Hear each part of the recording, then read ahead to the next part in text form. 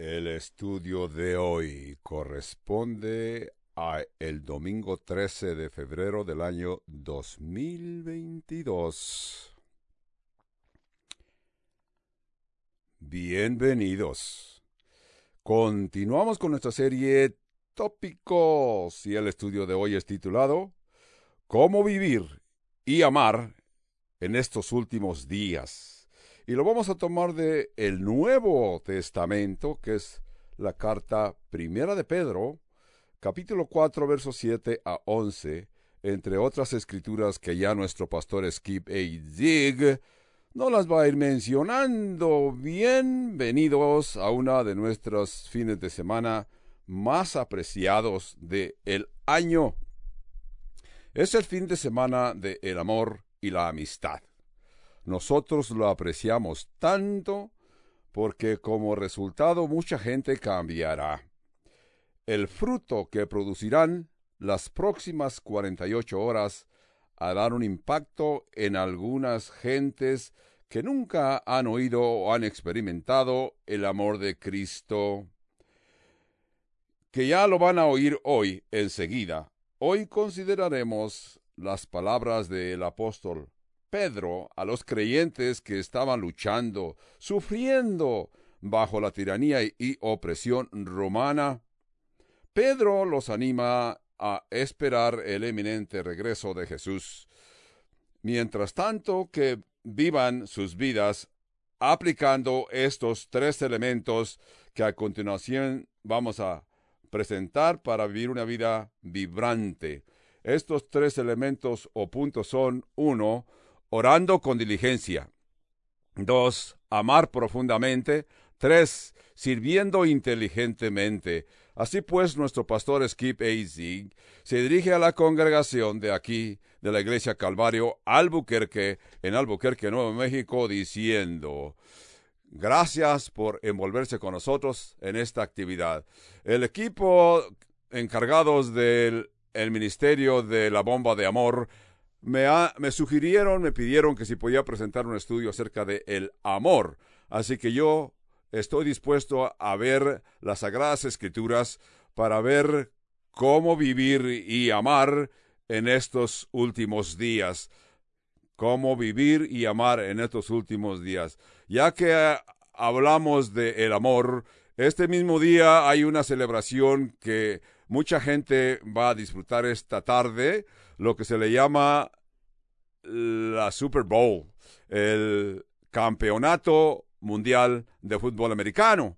Entonces voy a utilizar esta actividad para presentar una analogía.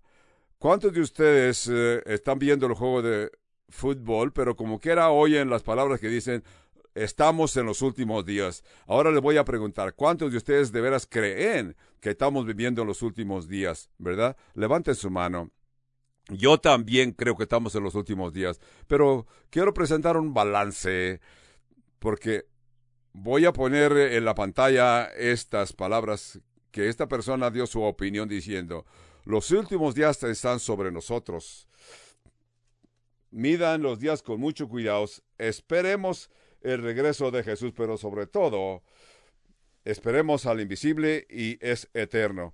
Esto suena como una profecía moderna de que la escribió algún experto, pero esto fue escrito por el año 110 después de Cristo por un hombre llamado Ignacio. Ignacio, cuando escribió, él de veras lo creía y lo dijo. Habían pasado 2 o 3 décadas de que Juan había escrito su libro de Apocalipsis. Otra afirmación que dijo Martín Lutero: hemos alcanzado los últimos días, que son los días del caballo blanco de el libro de Apocalipsis. Este mundo ya no va a vivir más que 100 años. Este mundo no durará más de 100 años. Esa expresión la escribió Martín Lutero por el año 1500. Entonces, con esto en mente, vamos a ver 1 de Pedro capítulo 4, comenzando en el verso 7, que dice: mas el fin de todas las cosas se acerca. Sed pues sobrios y velad en oración. Es la recomendación de Pedro. El capítulo 4, verso 7. El problema con esta afirmación de Pedro es que el problema que ya pasaron 2000 años. Hace ya 2000 años que Pedro dijo que estaba llegando al fin de las cosas. ¿Cómo puede ser que estamos llegando al fin de las cosas y ya pasaron 2000 años?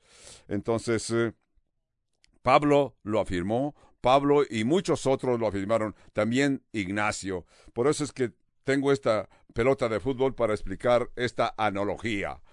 ¿Cuántos de ustedes aficionados al fútbol americano están bien interesados viendo el juego de fútbol, pero se está llegando el tiempo que se tiene que ir, ya sea tu esposa, tu mamá, o alguien te dice, es tiempo de irnos, tenemos que irnos, y tú contestas diciendo, espérame un poco, ya nomás quedan 15 minutos, porque el juego de fútbol americano se divide en 4 cuartos, y cada cuarto son de 15 minutos. Así que cuando dice que quedan un cuarto de 15 minutos, él espera que puede salir de la casa en 15 minutos. Pero yo te digo, no 15, sino 5 minutos pueden quedar en el reloj.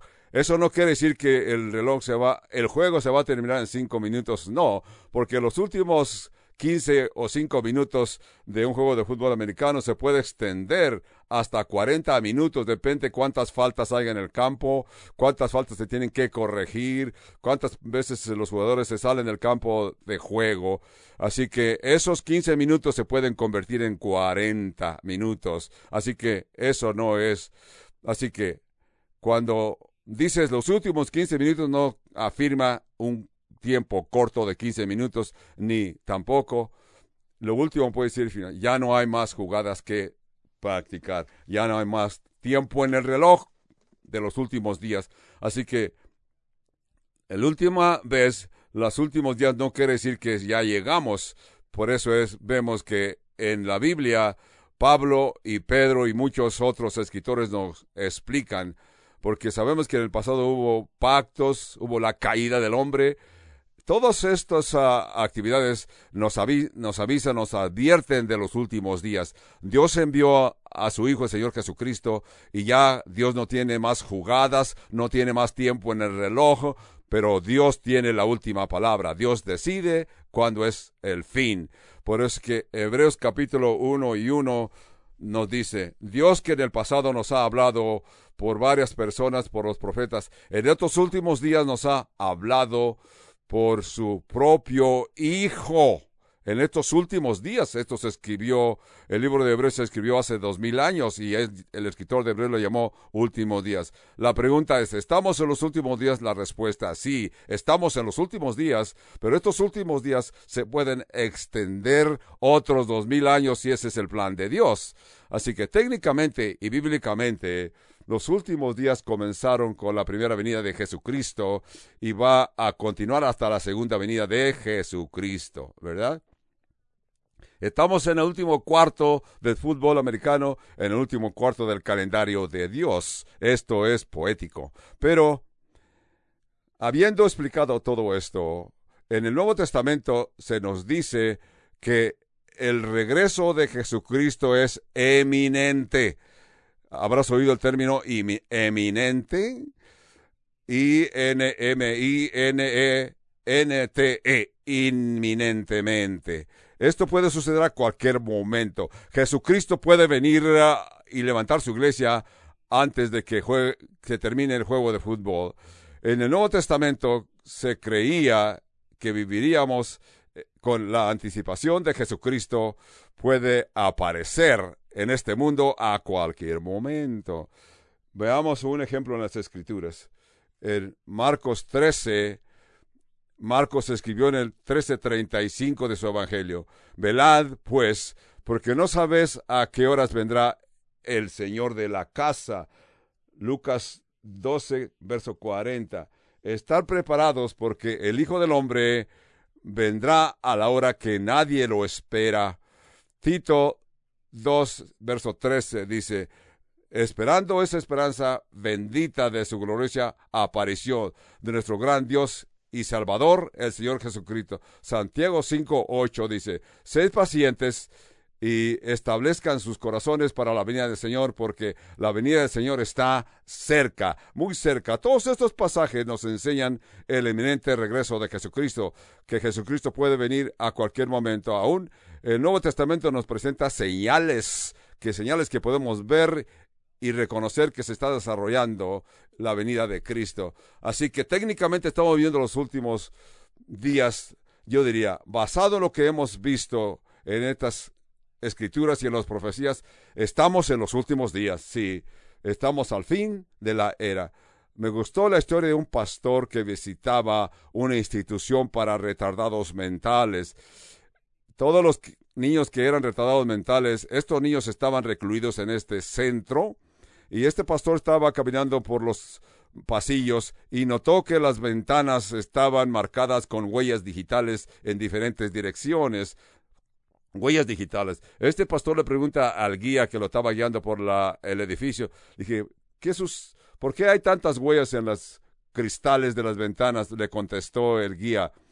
Estos niños reconocen la venida del Señor Jesucristo. Están esperando la venida de Jesucristo, así que van y se aferran de los cristales, viendo al cielo, esperando la venida de Cristo. Yo pensé, si es ser retardado mental, es tener esta fe tan sólida en la venida de Cristo, yo quisiera ser retardado mental, esperando y teniendo esta hermosa esperanza de que Jesucristo regresará. Hoy vamos a ver 1 de Pedro, capítulo 4, versos 7 en adelante, para mostrar y apreciar tres cosas básicas, tres elementos que nos van a ayudar para estar fuertes y ser efectivos en nuestro ministerio en este mundo. Estos tres son: orad, amar y servir. Ora con diligencia, ora diligentemente, ama profundamente y sirve ampliamente. Vamos a comenzar con orar profundamente. El verso 7 nos dice: mas el fin de todas las cosas se acerca. Sed pues sobrios y velad en oración. Eso es 1 de Pedro 4, 7. Vamos a tratar de entender que el fin de las cosas está cerca. Por eso, ser sobrios y velad en oración. Notamos que la oración es lo primero que aparece en las recomendaciones de Pedro, porque la oración siempre es primero en todas situaciones, ya sean situaciones favorables o adversas. La oración es lo primero que tenemos que tener. Siempre puedes orar mucho más después de que has orado, pero nunca puedes hacer más hasta que ores primero. Es donde comienza toda tu actividad. Comienzas orando a Dios. Entonces, pensemos de esta manera. La oración es como esa palabra código que tienes que usar para entrar a tus páginas en la computadora. Necesitas esa palabra código para abrir esos programas de la computadora. La oración es la clave para abrir la puerta de todas las demás bendiciones que Dios tiene guardadas para nosotros. Por eso es que tenemos que comenzar con oración. El fin de todas las cosas está cerca, por eso ser sobrios y velad en oración, es el verso 7. Yo estaba leyendo a través de este pasaje esta semana y no pude ignorar, sino que me vino a la mente, la forma que Pedro escribió suena muy familiar, ¿verdad? Porque lo hemos visto en otras escrituras. La palabra de Pedro suenan como que se está repitiendo lo que Jesús dijo durante sus últimos días en la tierra. Jesús estaba en el huerto del Getsemaní y estaba con sus discípulos. El Señor Jesús les dijo: mi alma está triste hasta de muerte. Es lo que dijo. Continúen aquí, velad y orad conmigo. ¿Qué quiso dar a entender Jesús? Que continuaran velando en oración. En otras palabras, no van a pasar el examen si no están en oración y velando. Así que Jesús regresará, esa es la advertencia, y espero que no nos encuentre dormidos como a los apóstoles. Y Jesús les mencionó: ¿no han podido velar conmigo por lo menos una hora? Así que velad y orad, para que no caigan en tentaciones, ¿verdad? Esto es interesante porque Jesús dijo no pueden estar despiertos por lo menos una hora? Yo me pregunto, ¿cuántos de nosotros podemos orar por una hora? Jesús pide solamente una hora. He notado que yo he predicado muchas veces, por muchos años he predicado, pero cuando estoy predicando acerca de la oración, no puedo dejar de notar que las personas que me están escuchando se quedan muy silencios, muy callados, a tal punto de que me pregunto, como es nuestro instinto, yo puedo, tomo tiempo para orar, pero de veras puedo orar unos minutos más. Si tú sientes de esta forma, no eres el único. De acuerdo a unas fuentes, el cristiano por naturaleza va a orar 45 segundos por día, ya. Y esa oración casi siempre es a la hora de la comida. Otros han opinado de que es el grupo de Barna, dice que los cristianos en porcentaje oran cada día un porcentaje de minuto por día, o sea, 60 segundos por día. No hay mucha diferencia de 45 segundos a 60 segundos. No te sientas mal, sino que nadie es mucho mejor que esto. Solamente un 16% de los pastores dicen que están satisfechos con su vida de oración. No lo digo para hacerlo sentir mal, sino que todos nosotros tenemos algo en común. Yo creo que podemos llegar y encontrar formas de inyectar en nuestra vida diaria de oración un poquito más de tiempo. Tenemos que entender cómo hacerlo, figurar cómo hacerlo. Yo no les quiero advertir, pero hay muchas formas que podemos utilizar, ya sea que pones un reloj que te suene cuando acabas los minutos que tú has decidido, y después de que tu reloj te suene puedes continuar orando un poquito más, ¿verdad? Quiero que ustedes noten conmigo algo muy especial que Pedro dice en el verso 7, mas el fin de todas las cosas se acerca. Sed pues. Cuando Pedro dice, sed pues, mas el fin de todas las cosas se acerca. Sed pues, por el facto, el hecho, por la consecuencia, ser sabios, sobrios y velad en oración, ¿verdad? Para mí hay un principio aquí, y el principio que yo encuentro aquí es, al pasar de tus días, debes de orar con más intensificadad. Ya que tus días que te quedan de vida en este mundo son menos, debes de orar más. Esto quiere decir que, si no te has fijado, cada día que vivimos es un día menos en nuestra vida, ¿verdad? No importa qué edad tengas. Puede ser una persona muy joven, una persona anciana. Cada día que estás experimentando es un día menos en tu vida, porque Dios ya tiene determinado el día que te llevará de este mundo. Entonces, cuando los años están pasando, tu vida es como una sombra que está pasando. Tu vida está llegando al fin. Entonces tú tienes que extender la oración, que es lo que te va a sostener en este mundo.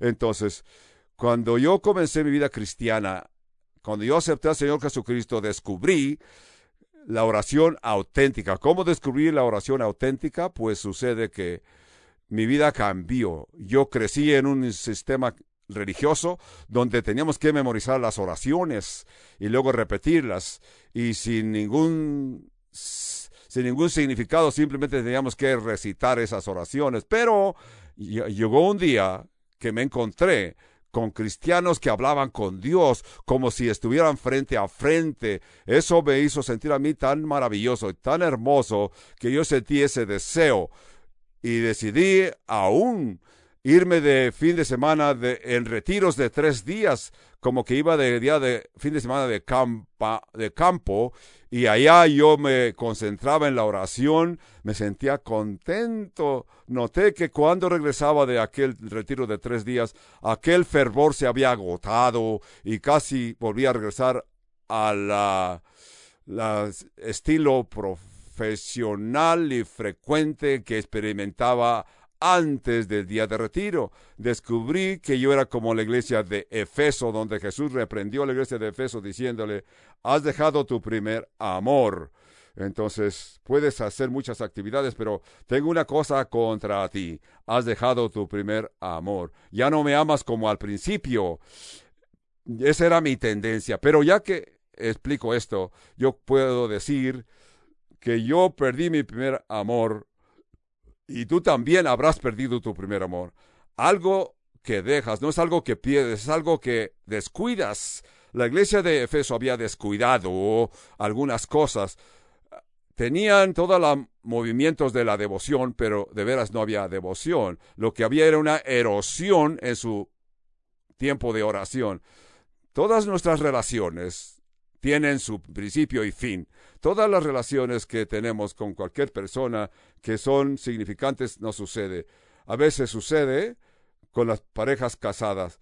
Jim Dawson comentaba diciendo, cuando vas a un restaurante puedes ver quiénes son los que están casados y los que son novios. Los que están casados no dicen nada, simplemente están esperando su plato y tan pronto llega el plato comienzan a comer.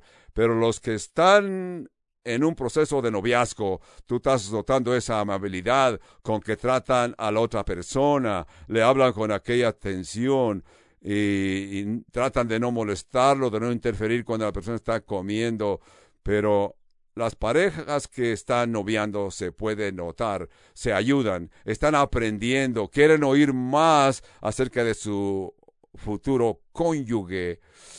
Así que yo cuando era novio de mi esposa Lenia, yo viajaba largas distancias simplemente para platicar un ratito con ella. Así que he notado que muchas parejas, ¿qué les ha sucedido? ¿Qué pasó? ¿Dónde que dejaron aquel amor? ¿Qué sucedió con aquel joven que no estaba en paz hasta que estaba frente a ella? O aquella muchacha que llegaba donde estaba el joven y ¡ay! Lo veía. Y ella lo admiraba. Él le abre la puerta del automóvil, la puerta del restaurante. Ahora cuando están casados ni le abre la puerta y si acaso se la abre se la avienta como con desprecio. Entonces, el descuidar tu primer amor es como una fuga de una llanta. Una llanta se está fugando poco a poco hasta que aquella llanta queda vacía sin aire. Eso puede suceder con tu amor y tu oración. Entonces, el fin de todas las cosas está cerca. Pues sed sobrios y velad en oración. Ese es lo primero que Pedro afirma aquí en 1 de Pedro capítulo 4, verso 7. En segundo lugar, amar profundamente. Verso 8 dice, y ante todo, tener entre vosotros ferviente amor, porque el amor cubrirá multitud de pecados, ¿verdad? Multitud de pecados. Así que ser hospedadores los unos con los otros sin murmuraciones. Me gusta el punto de que Pedro comenzó con oración. La oración, en primer lugar, oración, y en segundo lugar, amor. Cuando llegas al amor, Pedro dice, y sobre todas las cosas, y ante todo, lo que quiere decir Pedro, por sobre todo, lo que le pones al fin de tu expresión es como la crema en el pastel. Debes de amar supremamente. Pablo siempre ha dicho, en 1 Corintios 13, hay tres, la esperanza y la oración y el amor. Pero sobre todo, el amor es el amor ferviente. Una traducción mejor de decir amor ferviente es amar a las personas. Otras traducciones de veras lo implican diferentemente. Amarse unos con otros profundamente. Pero la palabra en griego es fervientemente. Es atenéis. Esto quiere decir en una forma extremadamente. Suena como una predicción. Ámense todos extremadamente. Con un amor extremado, ¿verdad? Pero yo explicaré, la palabra fervientemente quiere decir extremadamente. Es una palabra que los griegos utilizaban para un atleta olímpico que se extendía, se estiraba, se empujaba a llegar a la meta y más allá para poder obtener el premio. Esta palabra se utilizaba también en las carreras de caballos. Cuando el caballo está galopeando, el jinete lo apura para que se estire. Pensemos en este tipo de amor. Ama a otros como que tratas de ganarte el amor olímpico, ¿verdad? Ama a otros, ama a tu prójimo como que tratas de ganarte la medalla de oro en las carreras olímpicas. Estas palabras te exhortan, te animan, para que al fin del día tengas la medalla de oro. Es una mención honorable que te premiaron con una medalla de oro. Cuando yo veo a estas parejas, les digo, ámense profundamente, porque uno es tipo de amor que cubre, y el otro es un tipo de amor que recubre, ¿verdad? O restaura el amor, ¿verdad? En primer lugar, el tipo de amor que cubre es, sobre todas las cosas, tener un amor ferviente, un amor extremadamente que te estiras, te esfuerzas para alcanzar a los demás con el amor de Jesús, porque la Escritura dice que el amor cubrirá multitud de pecados. Es la marca que estamos citando, que cuando el amor va a cubrir multitud de pecados, eso es porque Pedro no lo inventó, ni fue el primero que lo afirmó, sino que lo hizo por inspiración del Espíritu Santo. Pedro está citando el Antiguo Testamento, Proverbios 10:12, que dicen, el odio despierta rencillas, pero el amor cubrirá toda clase de faltas. El amor cubrirá toda clase de pecados, es lo que dice Proverbios capítulo 10 y verso 12. Lo que nos quiere decir esto es que cada vez que alguien te hace un daño, tienes una de dos cosas que hacer. Puedes criticarlo, chismear acerca de que aquella persona te ofendió. Puedes chismear acerca de lo que confiar el maltrato que te dio. Puedes decirles a otras personas, me hizo esto, aquello, me ofendió, me robó. O también, si eres un cristiano maduro, quieres discretamente cubrir lo que aquella persona te criticó. No es que quede cubierto, sino que tratas de restaurar a aquella persona. No quieres que esa persona quede ofendido, sino que tratas de cubrir su error para que aquel pecado quede cubierto. Tú quieres estirarte, extenderte para cubrir la falta de aquel tu prójimo. El amor cristiano no es un cristiano flojo, no es un amor sentimental. El amor cristiano es sacrificial. Y esto requiere que nos extendamos para perdonar a tu prójimo que te ha causado males. Pero ahora veremos que los aspectos del amor, el primer amor es que cubre multitud de pecados. El segundo aspecto es que seamos hospitalarios, como dice Pedro en el verso 9. Primera de Pedro, capítulo 4, verso 9, Pedro dice, hospedaos los unos a los otros sin murmuración. En este verso podemos predicar toda una predicación, que Pedro está diciendo, ser hospedadores. Es una palabra que quiere decir en griego, amar a los extraños, amar a los desconocidos, amar gentes que no son como tú, ni los conoces. Laxemas, flixena quiere decir amar a los extraños. Ese es un tipo de amor que se extiende en tu círculo. Todos sabemos que tenemos un círculo de amigos, círculo de familiares, amigos muy cercanos. Tenemos un grupo de conexión donde todos nos conocemos y así nos aceptamos todos, nos amamos unos a otros. Eso está bien. Tienes que amar extremadamente. Ama a los que están en tu círculo de amor, pero después de esto, extiende tu círculo a los que no conoces. Ama a los extraños, gentes que no te aceptan, gentes que hasta te critican. Ese es el ministerio de la bomba de amor. Esta bomba de amor que tú vas a extender va a explotar y ese amor se va a extender, va a ser eco en tu derredor después de mí, porque todos estamos bajo el pacto de Moisés. Como dice Éxodo 22, dice, no debes de maltratar a los extranjeros ni oprimirlos, porque tú mismo fuiste ese extranjero en la tierra de Egipto.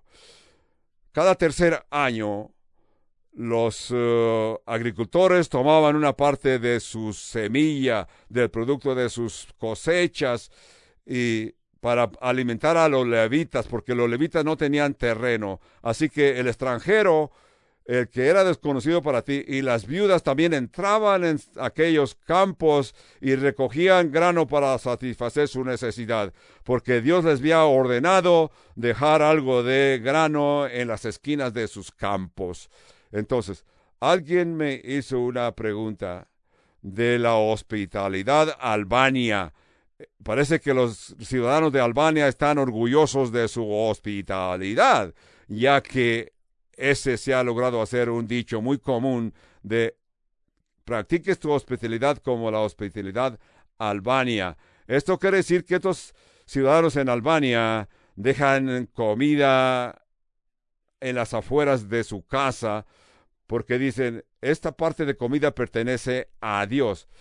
La hospitalidad albania quiere decir que hay propiedades que ellos tienen en su casa. Imagínate cuando estas personas de otros países extranjeros vienen a los Estados Unidos porque los Estados Unidos los aceptan como rehenes, como refugiados en el nombre de Jesús. Imagínate cómo se quedan tan sorprendidos y admirados cuando las gentes estadounidenses, sin conocerlos, les sirven, les suplen sus necesidades.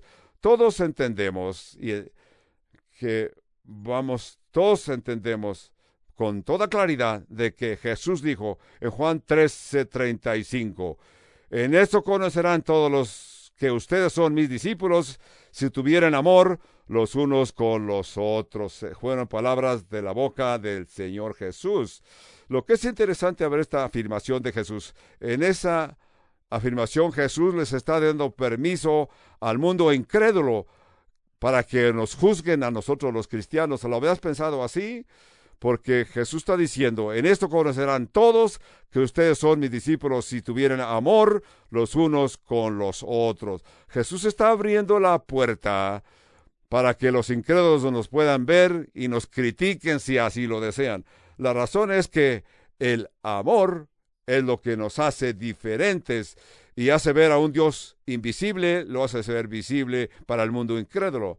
Todos pueden ver a Dios en tus actividades, en tu acción. La Biblia dice que nadie ha visto a Dios en ninguna forma, pero el amor, tu amor, va a ser a un Dios invisible, visible, tangible, real para el mundo incrédulo. Entonces, así que ama profundamente, porque el primer punto fue orar con diligencia, ama profundamente y sirve diligentemente, porque Pablo quiere decir en el verso 10, cada uno según el don que ha recibido, ministrelo a los otros como buenos administradores de la multiforme gracia de Dios. Así que si alguno hable conforme a las palabras de Dios. Si alguno ministre conforme al poder de Dios.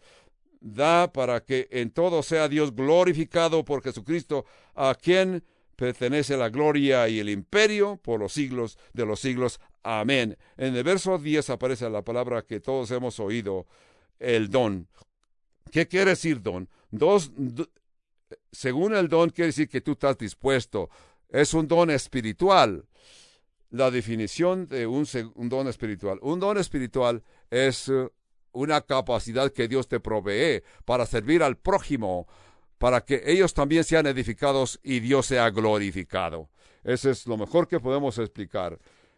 Enseñar qué es un don de Dios, un don espiritual. Es una capacidad que Dios te da para servir a los demás, para que aquella persona sea edificada y Dios glorificado. Así que en estos dos versos que hemos leído aquí, en 1 de Pedro capítulo 4, hemos aprendido 5 puntos acerca del don espiritual. En primer lugar, todo creyente tiene un don espiritual. Todo creyente tiene su propio don espiritual. En el verso 10 dice, cada uno según el don que ha recibido. Tú no digas, yo no tengo ningún don.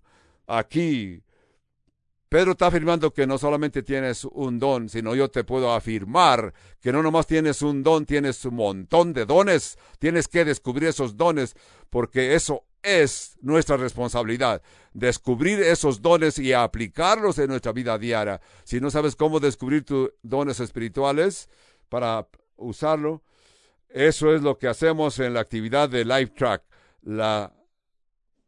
En esta actividad de Life Track explicamos a todos los creyentes qué son tus dones.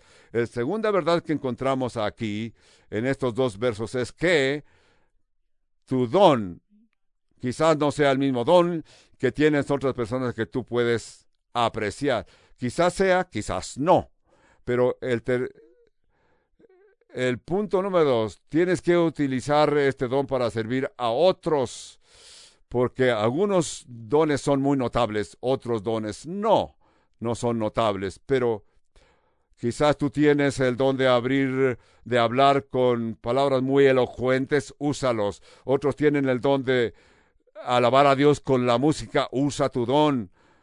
Número 4 es, algunos dones son muy notables.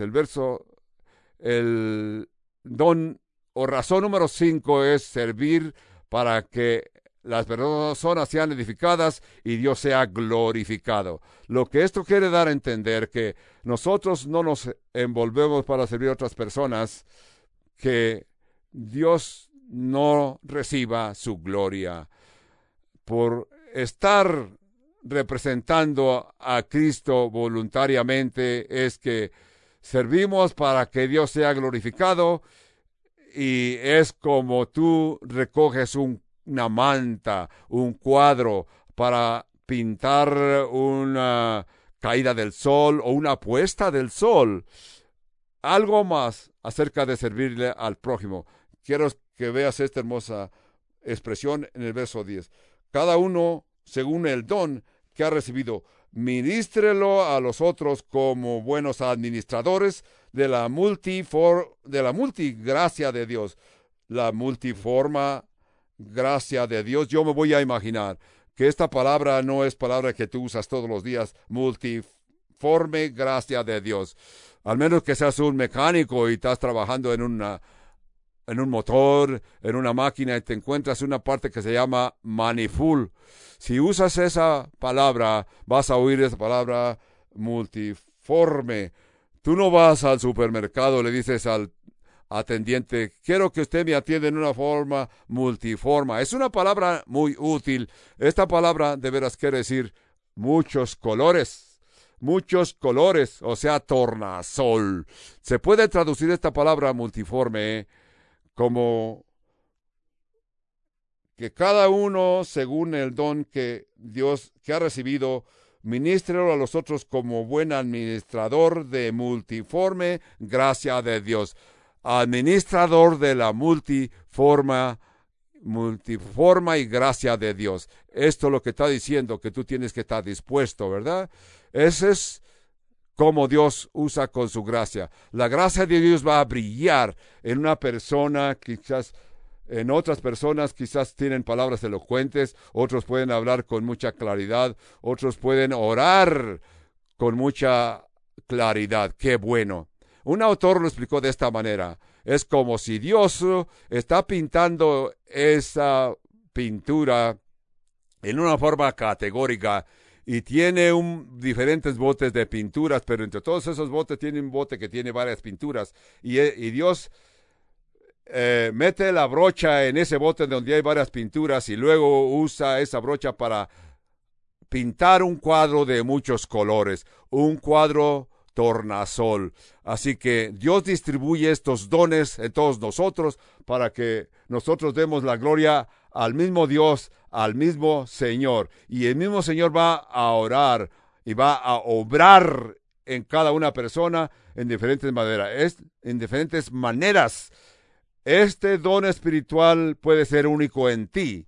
Así que cuando tú actúas y lo que tú haces que Dios te ha pedido que lo hagas, ¿qué vas a hacer? Esto es tan importante porque es una forma única, porque es la expresión de la gracia de Dios que tú vas a actuar.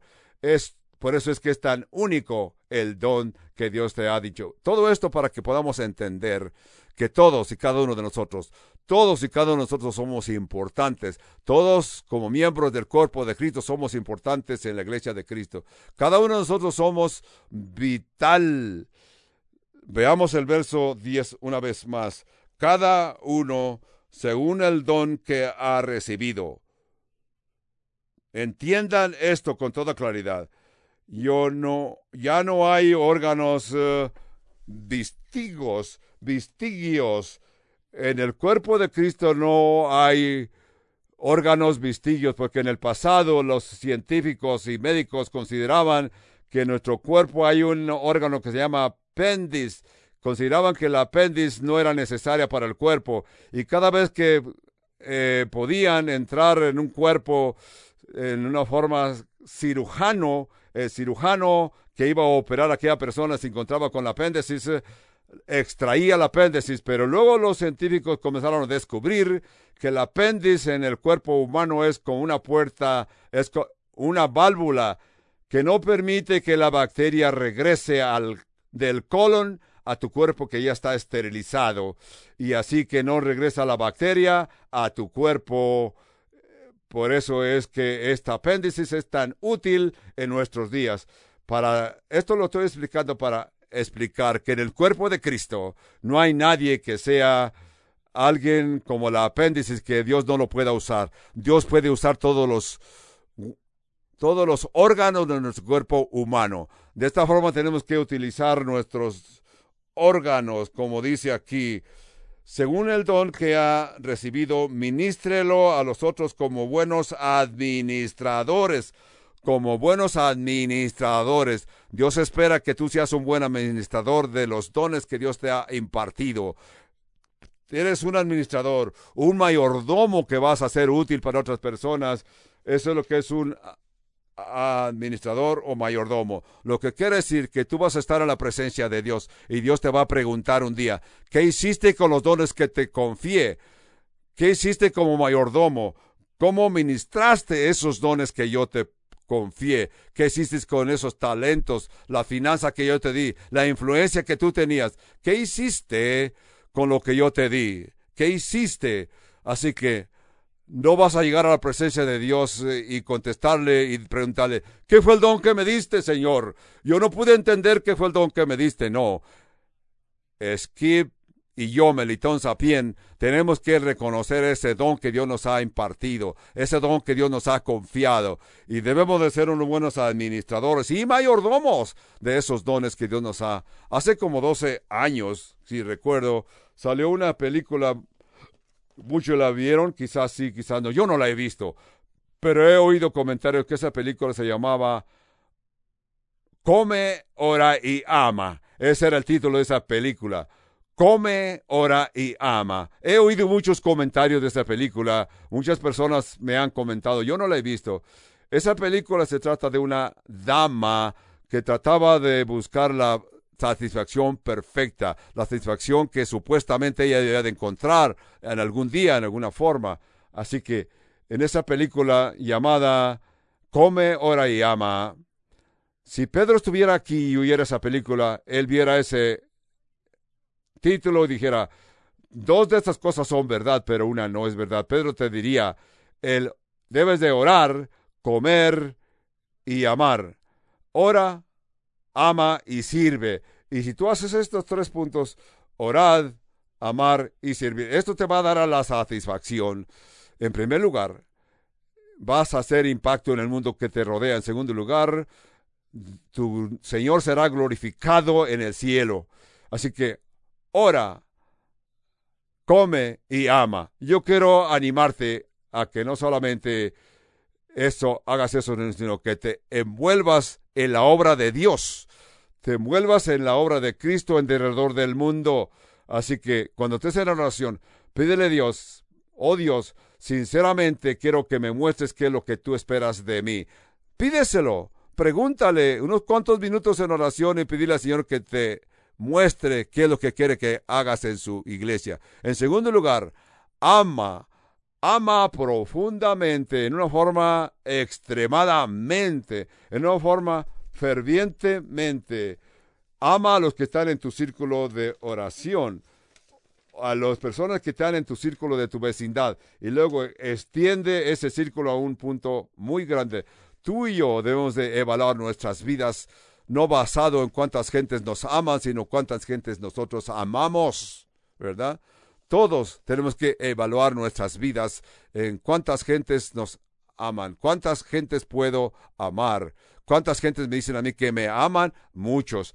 ahora estás extendiendo su círculo de amor. Basado en cuántas gentes te dicen que te aman, no cuántas personas simplemente te dicen por necesidad, te saludan y te dicen que tengas buen día, que te vaya bien, que Dios te bendiga. No, sino que tienes que esperar que otras personas en verdadmente te muestren su amor. Así que debes de amar, orar en este mundo. Entonces, tienes que pensar, la guerra segunda que experimentó nuestro mundo, muchas gentes experimentaron adversidades después de la guerra segunda.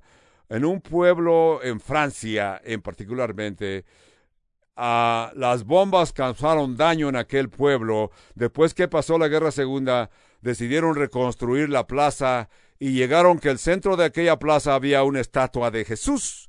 Y se encontraron partes del cuerpo de Jesús, los comenzaron cada vez que encontraban una parte la ponían en la estatua, hasta que la estatua quedó completa, hasta que faltaban sus manos.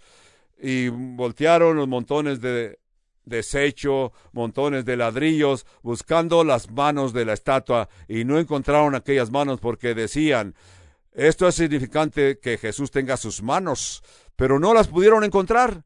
Aquella estatua continuó sin manos, y alguna persona inteligente comenzó a pensar y escribió una placa debajo de la estatua que decía, Jesús no tiene manos, sino que Jesús te usa a ti como sus manos. Tú eres las manos de Jesús. Jesús no tiene manos. Esa es una gran verdad. Jesús no tiene manos sino las tuyas. Jesús no tiene pies sino las tuyas. Jesús no tiene boca sino la tuya. Nosotros somos el cuerpo de Cristo.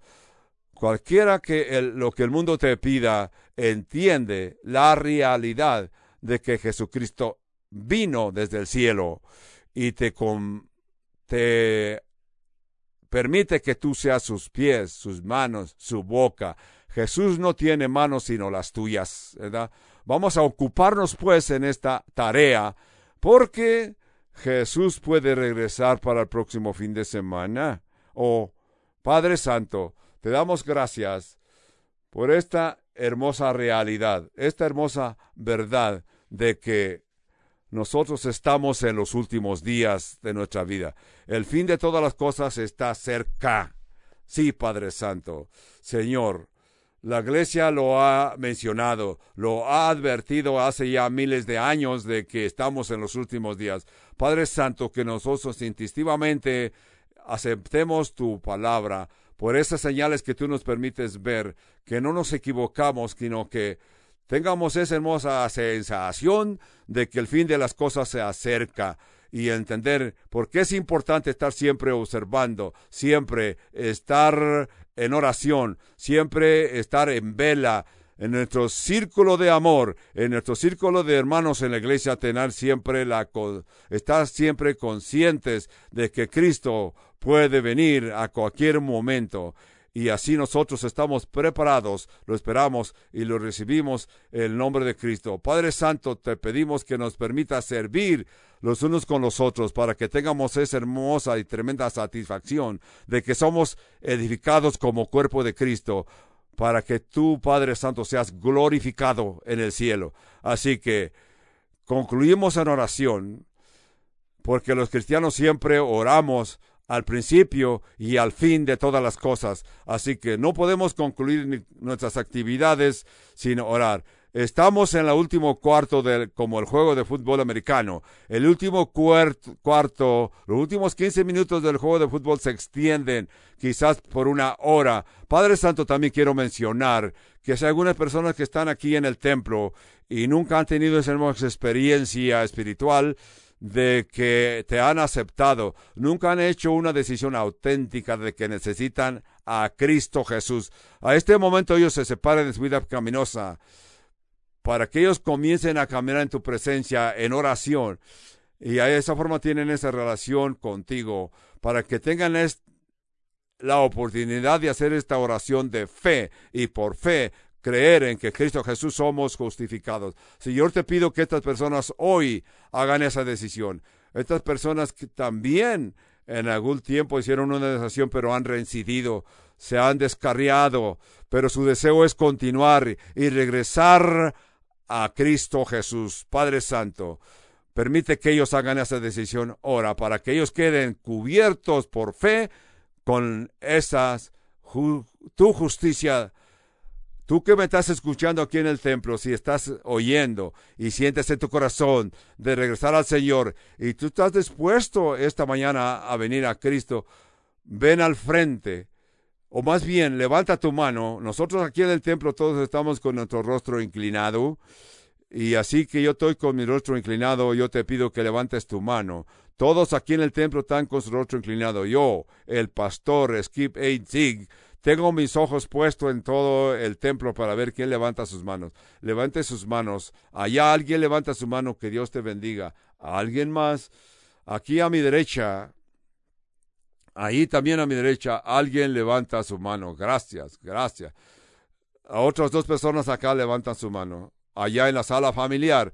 Si tú estás allá afuera en la gradería, levanta tu mano. Allá hay 1 o 2 pastores que están viendo a ver quién levanta su mano. Padre Santo, Dios te doy gracias por esa honestidad, por estas personas que realmente se sienten con esa necesidad de la oración. Padre, yo te pido que los alcances, que les perdones sus faltas, que les perdones y les des ese valor, que ellos puedan percibir tu presencia, que reconozcan que individualmente Jesucristo los recibe, Jesucristo los ama en una forma inmensa, a una forma que ellos no reconocen. Todo esto lo aceptamos y te lo pedimos en el nombre de Jesús.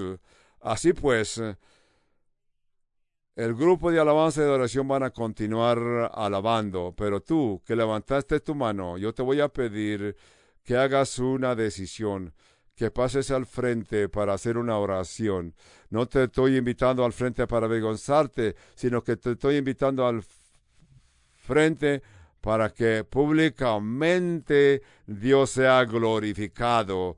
Así que los hermanos continúan alabando en alabanza y oración. Tú y yo estaremos acá en el frente, y yo te voy a guiar en una oración para que recibas al Señor Jesucristo. Vamos a hacer negocio con Dios a este mismo momento. Levántense, pasen al frente. Jesús llamó muchas veces a las gentes públicamente. Pasen al frente, así. No se avergüencen, no sientan vergüenza. Dios quiere que tú públicamente confieses frente a otras personas de que tú has reconocido el poder de la preciosa sangre de Cristo Jesús. Así pues, Padre Santo, reconocemos todos, el himnólogo está diciendo, reconocemos que tus brazos están ampliamente abiertos, esperando que todos los que estamos escuchando entendamos que somos perdonados por la sangre preciosa de Cristo Jesús. Así pues, pasen al frente, hermanos, pasen al frente aquí en este auditorio. Quizás tienes una necesidad de oración. Es importante que tú des este paso de fe, ¿verdad? Para que hagas un pacto con Dios a este día. Que Dios te bendiga, sí. Que Dios te bendiga, sí, con toda la amabilidad del cielo. Que Dios les bendiga ampliamente, sí. Que Dios les bendiga ampliamente, porque ustedes son sinceros con Dios y Dios espera que ustedes usen de esta sinceridad para recibir el perdón de Dios. Sí, sí, recibir el perdón de Dios, que está siempre disponible a todos aquellos que se humillen y reconozcan que solamente Cristo es el único que nos puede ayudar para quedar perdonados y pasar en nuestra vida futura a la presencia de Dios, porque es un regalo de Dios. Porque esa es la voluntad de Dios, de que vengamos a Dios así como somos, así como estamos en esa vida, estado pecaminoso.